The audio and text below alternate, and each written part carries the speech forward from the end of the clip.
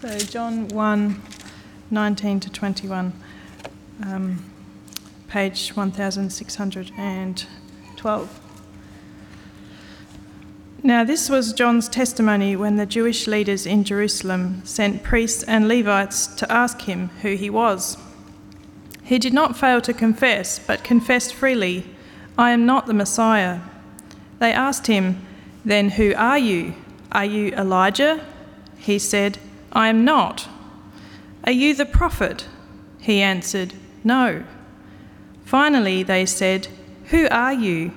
Give us an answer to take back to those who sent us. What do you say about yourself?" John replied in the words of Isaiah the prophet, "I am the voice of one calling in the wilderness, make straight the way for the Lord." Now the Pharisees who'd been sent questioned him, "Why then do you baptize if you are not the Messiah, nor Elijah, nor the prophet?" "I baptize with water," John replied, "but among you stands one you do not know. He is the one who comes after me, the straps of whose sandals I am not worthy to untie." This all happened at Bethany, on the other side of the Jordan, where John was baptizing. The next day, John saw Jesus coming toward him and said, "Look, the Lamb of God, who takes away the sin of the world. This is the one I meant when I said, 'A man who comes after me has surpassed me because he was before me.' I myself did not know him, but the reason I came baptizing with water was that he might be revealed to Israel." Then John gave this testimony, "I saw the Spirit come down from heaven as a dove and remain on him. And I myself did not know him, but the one who sent me to baptize with water told me, 'The man on whom you see the Spirit come down and remain is the one who will baptize with the Holy Spirit.' I have seen and I testify that this is God's chosen one." Thanks, Alan. It seems that there's perhaps never been a more complicated time than now to have clarity on who we are, clarity on our own identities. When you think about it, it's tricky describing who you are. Where do you start with a question like that? Nearly all of us will introduce ourselves with our name, but that doesn't really say a lot, does it? Some of us might think first about our physical traits or our gender. Others will start answering that question by our family connections, or perhaps our jobs is what defines us. Maybe our interests or our hobbies. Our country of origin might come into play there somewhere. Now, I could tell you I'm an Australian-born 6-foot-something man with not much hair, which doesn't make me old, as we've established in our kids' talk. I love soccer. I have a great wife and 3 young boys, and I'm a pastor. Now, there's some information about me, but there's probably at least 100 people in the world who could say exactly the same thing. They're not me, I'm not them. So what does that information tell you? Does it make me unique or not? For some of us, we might not actually say this out loud if we're trying to describe it to someone else, but maybe how we think first about ourselves is how successful we've been or are. Maybe we think first about our bank account or our investment portfolio or how high up the career chain we've gone. Perhaps others might have their identity tied very closely to an event, maybe some tragedy or injustice that's come to dominate how we think and therefore how we live. For our youth here today, and a big welcome back for the Year 7s who joined us for the first time last week, I look back on my high school days and it feels like most of high school was just working out roughly what group do you identify with? Where do you belong? Where do you fit in the best? Is it the sporty group or the nerdy group or the musical group? Which one is it that you identify with most? But looking back, I realise it's even more complicated these days than it was for me because I don't have to worry about my identity online. Of course, everyone now has a digital identity, sometimes a very carefully crafted image that we send out for public consumption. Then you have to ask, well, is the digital version of me the same as the real me? And what does that even mean? What is the real me? Is it how I feel inside? Is it how others see me? Is it both? Our modern world, I think, complicates things a lot because we're told the real you isn't defined by anything like your race or your family or even your biology sometimes. The real you seems to be most about how you feel, we're told. And so we're told you can identify with how you feel, and that true freedom actually comes from being true to your inner self. It's quite confusing though, isn't it? Because what if being true to my inner self, what if my inner self is a complete jerk? Being true to that doesn't seem that good, does it? If that's who I really am. Maybe there was a simpler time, I don't know. Maybe there was when people were confident in who they are. They'd say, I'm the blacksmith's son. What else do you want to know? That was it, maybe, I don't know. In any case, it seems to me we are very confused in our world about identity, who we are. It's becoming more and more difficult to be authentic because we don't know what we're being authentic to, and so confidence gets shattered in how to live in a complicated world. I think the question, who are you, can be very unnerving if you think about it too much and don't have anything solid to go to. But Jesus really does answer all of that. Jesus gives us great clarity and great confidence, and therefore great freedom to live authentic lives. And I hope we'll see some of that today as we look through this part of John's Gospel. For 2 weeks now, we've been working through John's account of Jesus' life. This book is written by John, Jesus' disciple, probably his best mate in his time on earth. And John, the author, he started 2 weeks ago. We've been looking at the brilliant introduction as John unpacked the identity of Jesus as both fully God and fully human.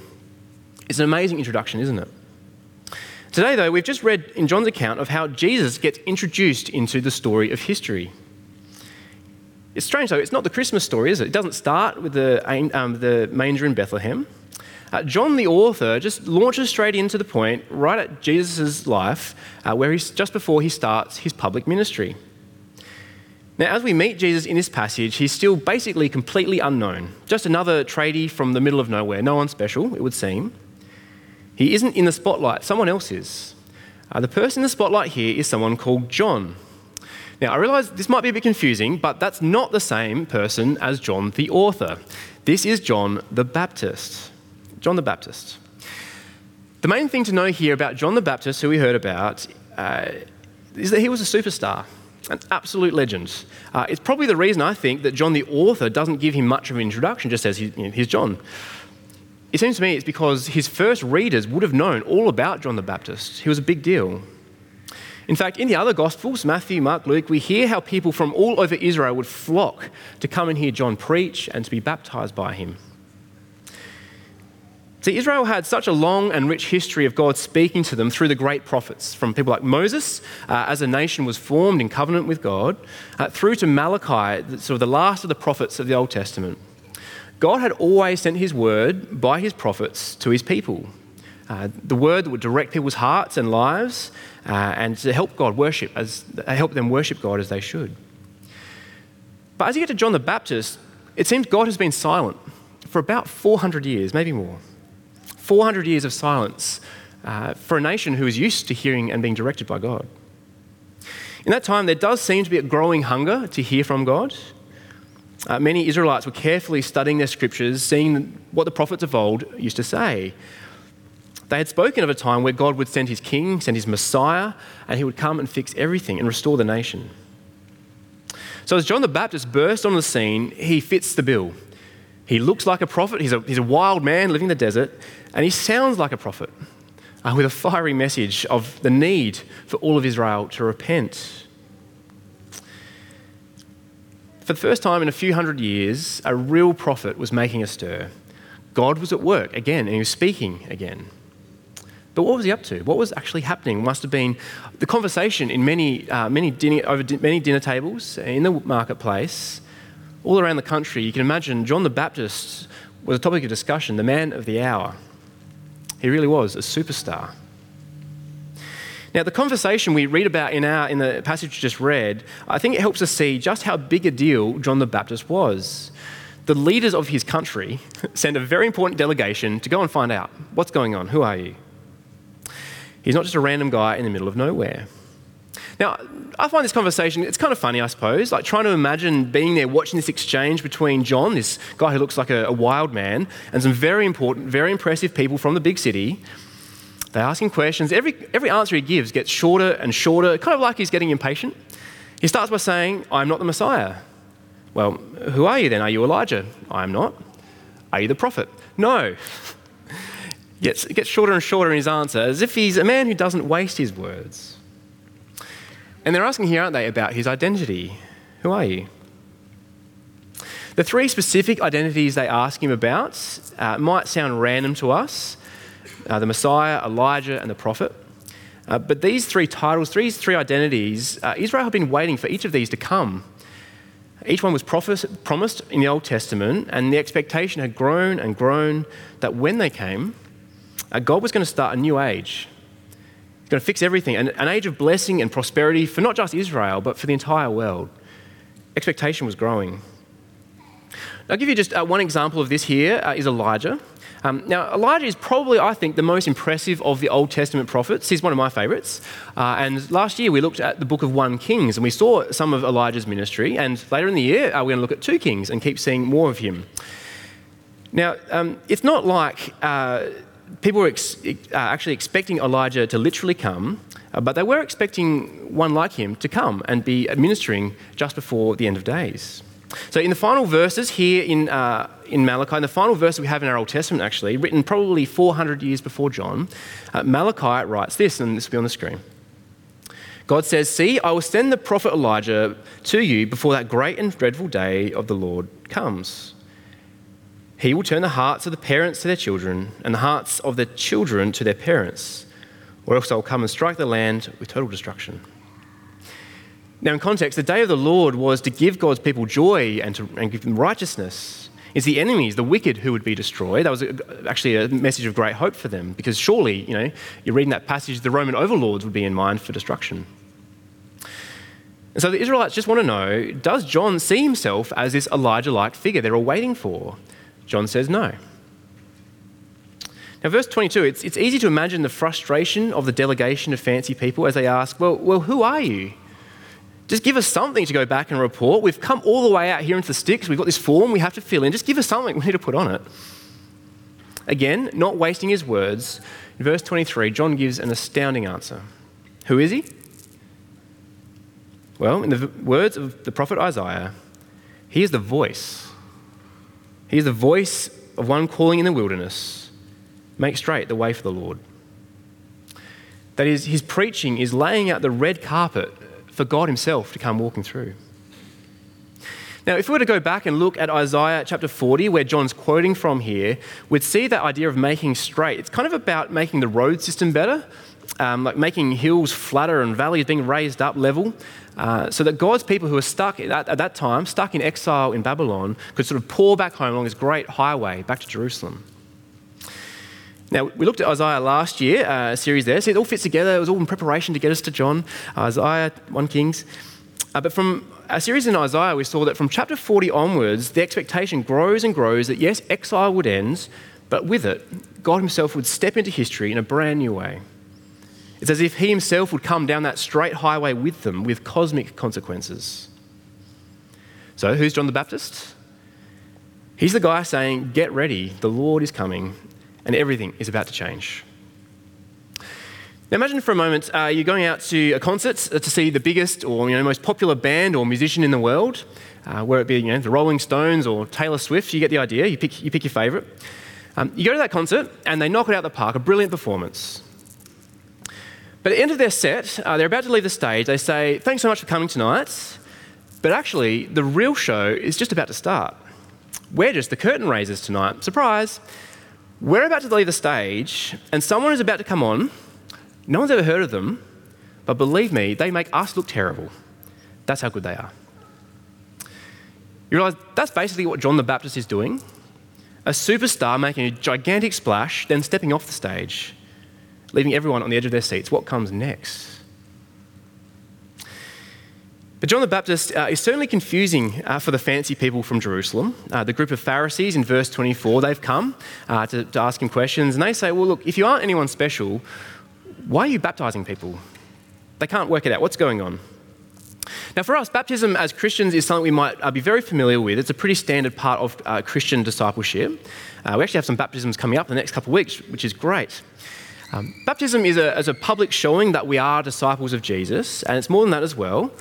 With a symbolism of water, it's a sign of new life and forgiveness of sins. That the old life, ruled by our sinful hearts, that's dead. It's died with Christ. And we have new life, empowered not by sin anymore, but by the Holy Spirit. Baptism captures that sort of beautiful gospel message of new life and forgiveness of sins. But what was John doing? It was a bit odd that this is all before Jesus. It's a bit different, actually, to the baptism we know of as Christians. In John's time, baptism wasn't actually unknown. It was something that Jewish people were involved in from time to time. Sometimes it would be involved in the conversion to Judaism. People would baptise themselves as part of their public declaration that they'd converted to Judaism. For other Jewish groups, baptism, just a ritual washing, was part of a religious ceremony all about spiritual purity. But what's really odd with John is that in those other cases, baptism was something you would do to yourself, wash yourself. But John was baptising other people. That's very odd.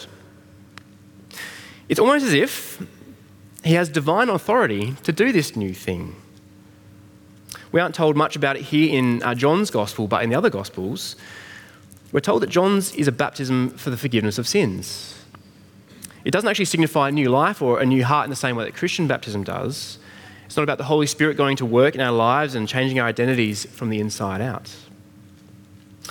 Speaking of identity, in a section where John is asked repeatedly, "Who are you?" I think we see here a great model for us to base our own lives on. How should we think about our own identities? See, John here only seems to identify himself with Jesus as the most important thing.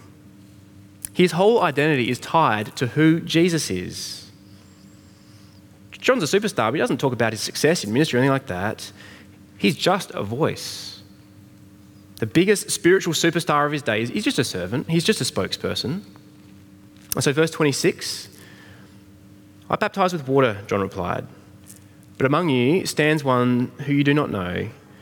He is the one who comes after me, the straps of whose sandals I am not worthy to untie."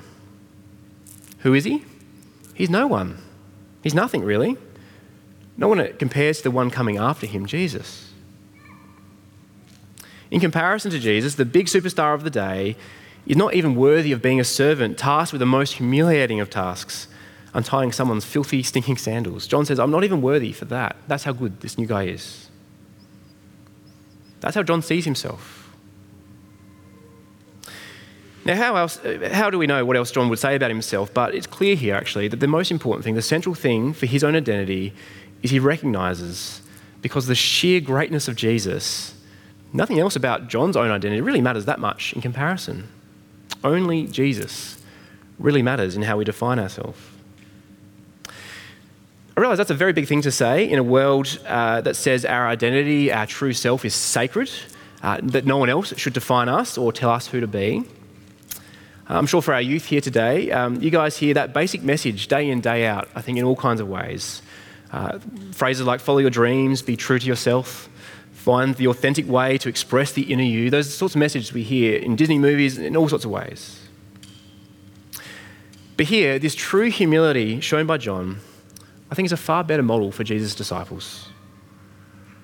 After all, do you find it appealing to be more like John, just to have clarity about himself? He knows exactly who he's not. Doesn't he sound like the most confident person just to engage in life, but also strangely the most humble? Who am I? Well, that doesn't really matter. I'm just a servant of an incredible king. I get to witness to his glory and grace. Let me tell you more about him. Now, how can we think about ourselves and how we identify ourselves? How can we do that in a way that does this better? I think naturally we can tend towards identifying ourselves without Jesus that much. For some of us, this might be a brand new idea, identifying ourselves based on who Jesus is. That might be something new and big and worth thinking through carefully. For others here, we get this idea. We'd like to know how to make Jesus more central to how we see ourselves and how we live. And I know that's far easier said than done. Having our identity based entirely on Jesus is a lifelong project we get working towards. And I'll make some suggestions, some simple suggestions about how we might do that at the end of the sermon today. But the key thing, I think, the key to it all, is not think we can fix our identities or shape who we are by focusing on ourselves, but simply just focusing on Jesus more and on who he is. And that'll change everything. And so, who is Jesus? Like I said, we spent the last 2 weeks carefully thinking about Jesus' nature and identity, fully God and fully heaven, fully God, fully human, sent from heaven to bring salvation to our world. Now, in the first part of this chapter, that was simply stated by John the author at the beginning. He didn't give us any evidence that Jesus is fully divine or fully human. But that's actually what he's doing for the rest of this gospel. He's giving us evidence. John the author is like a brilliant lawyer building a case to demonstrate just who Jesus is, that those claims of his identity are true. In fact, John the author seems to treat us, the readers, like a jury. We have to make a decision at the end of his book about who this Jesus guy is. Is he really the Son of God? Is he really the Messiah? Did he really come to forgive my sins? For those of us here today, perhaps looking into these things for the first time or reconsidering Jesus for the first time in a long time, I do hope we're really helpful to stick around with us as we walk through John's account of Jesus, looking at the evidence week in, week out, to see for yourself what the evidence has to say about who Jesus really is. And so John the author, as he starts this story, he calls the first witness to the stand. John the Baptist is the expert witness, the first major piece of evidence to put together. Now today, it's not that unusual for experts, professionals to be called into a courtroom to give their professional opinion in a case. So, a doctor or a scientist might be come in to present evidence as part of a court case. There might be an important medical question involved, like, was this person legally insane at the time? And the doctor or the psychologist would give their response. An expert witness that gives testimony should be trusted. And John the Baptist is giving a public testimony, not just as a random guy, but as an expert witness on all things spiritual. He's the greatest prophet the nation has had for nearly half a millennium. On top of that, the main thing that John the Baptist reveals about himself and his own identity here is that he, John, is sent from God. In verse 33, if you have your Bibles open, it's very subtle, but notice that John truly is a prophet sent by God. Verse 33 says, I myself did not know him, but the one who sent me to baptize with water told me, and he goes on. John was sent. He's sent by God. And so his testimony counts. We actually saw this last week. If you look back at chapter 1, verse 6, we were told right at the start that John was sent from God. So chapter 1, verse 6, there was a man sent from God whose name was John. That's John the Baptist. He came as a witness to testify concerning that light, so that through him all might believe. He himself was not the light. He came only as a witness to the light. Now, we might want to know what evidence is there of John being sent by God. Again, that's a big claim to make. But it seems to me, at the time, it was self-evident that he was. Everyone around him just saw him as a great prophet of some sort. He was clearly sent by God in their minds. That in itself, I think, is a valid piece of evidence to consider, that no one was contesting John being sent by God. The other thing that makes John's testimony well worth trusting, I think, is that what he says about Jesus next is exactly what Jesus goes on to do. Jesus will take away the sin of the world, and he'll give the gift of the Holy Spirit to his people. So let's have a look at the expert witness. What does he testify? What do we need to know about Jesus? Well, first, we see that Jesus is the Lamb of God who takes away the sin of the world. Verse 29. Many of us will be familiar with the idea of Jesus being a lamb, like a lamb. That's a very common sort of motif in Christian thinking. But if you've never heard that phrase before, it's a very odd way to introduce someone, isn't it? Here's a lamb. It's actually quite hard to know what John the Baptist is thinking. Like, how is a lamb going to take away sin? He might have in mind the sacrificial lamb from Leviticus and some of the things happening there. Or maybe John has in mind the servant of Isaiah 53 we heard about last year, who, like a lamb, was led to the slaughter to bear the sins of Israel. Whatever John had in mind, this description of Jesus ties together actually many promises of the Old Testament. The promises that God would pay for and deal with our sin. To deal with our sin, which is really our failure to love God and to love our neighbour as we should. It's, for every one of us, our biggest problem. As well as paying for and forgiving us, God also promises many times in the Old Testament to send his Holy Spirit to actually fix our hearts, actually making us able to love God as we ought to. And sure enough, as we'll see as we keep working through John's Gospel, John the author will go on to tell us that's what Jesus does, exactly that. As he dies on the cross, the perfect sacrifice for all our sin. After his resurrection, Jesus does send his Holy Spirit to us, his people. And the Spirit goes to work transforming our lives, every part of our lives, day by day, equipping and empowering us for service in the kingdom of God. Jesus sending the Holy Spirit, or as the language here, Jesus baptizing with the Holy Spirit, that is a huge shift in world history. It's a brand new way of God dealing with people and being present in our lives, refreshing dry souls and helping us love by the Spirit the things of God. John the Baptist's testimony includes how he knows for sure that Jesus is the one. It's a pretty astounding story. Verse 32, I saw the Spirit come down from heaven as a dove and remain on him. I myself did not know him, but the one who sent me to baptize with water told me, the man on whom you see the Spirit come down and remain is the one who will baptize with the Holy Spirit. So God the Father, he demonstrated that Jesus is his Son and that his Spirit remains on him. The final big sentence here, verse 34, I have seen and I testify, says John, that this is God's chosen one. Again, that language of chosen one, again, points us back to the prophet Isaiah, who promised that one day God would choose someone to anoint with his Spirit to come and bring salvation to our world. There's a lot going on in this short passage, but John's testimony is that the many, many long-standing promises of God are all tied up in this one figure, this one person, Jesus. And that means everything was about to change in our world. Now, something odd that I've skipped over so far is in verse 31. In verse 31, John the Baptist, he's talking about Jesus. He says, I myself did not know him. John's saying he did not know Jesus. Now, for those familiar with the other gospel accounts, that might strike you as a bit strange. We know from elsewhere that Jesus and John the Baptist were related. Their mothers were related and knew each other quite well. John and Jesus were about the same age. They would have likely grown up together or seen each other on holidays or whatever. So it seems odd at first, but perhaps what John's saying isn't so much, I've never seen this guy, I've never met him before. It seems more like he's saying, I didn't know he was the chosen one until this all happened. Even John, the great prophet, didn't recognize in Jesus, his cousin basically, he didn't recognize in him anything that special until God showed him just how special Jesus really is. It actually took something special to reveal the nature of Jesus to John. There can be some parallels perhaps for us today. Some of us will be very, very familiar with Jesus. We've grown up hearing all the stories about him, familiar with him. But has God shown us yet that Jesus does take away our sins, that he can give us the Spirit, that Jesus can change us truly at the deepest level?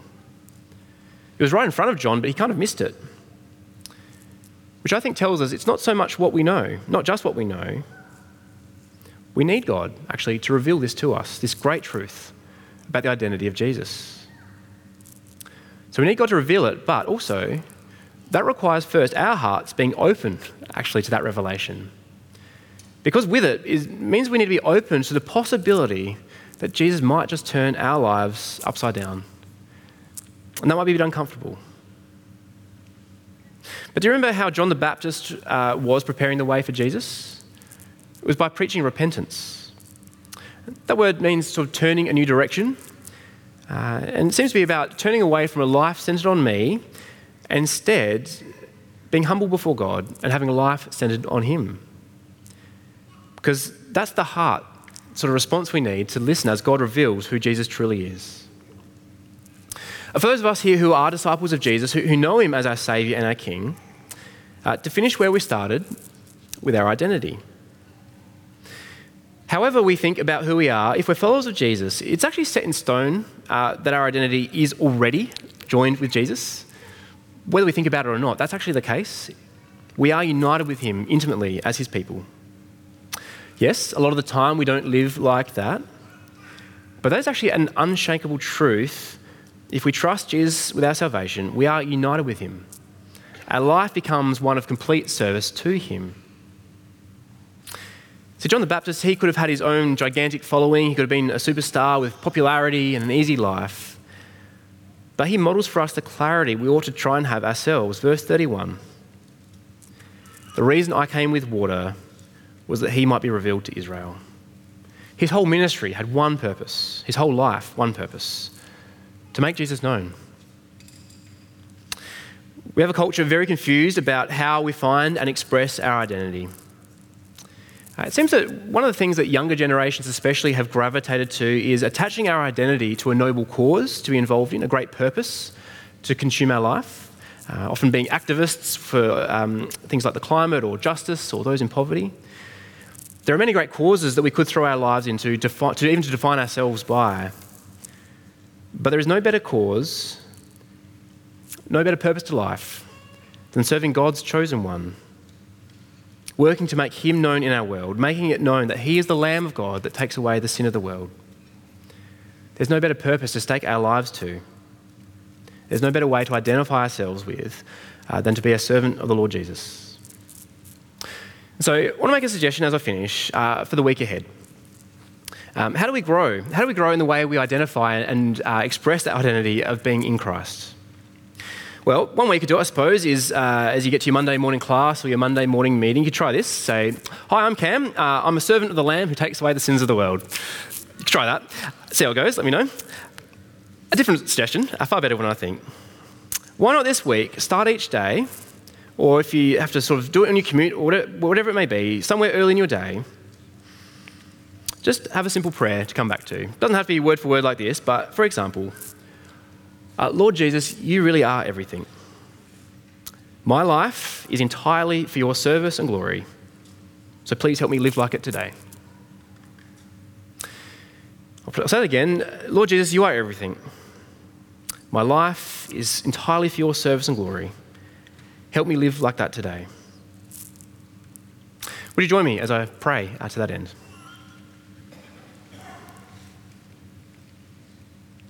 Lord Jesus, here in this room, some of us might know only a little about you. Some know a great deal.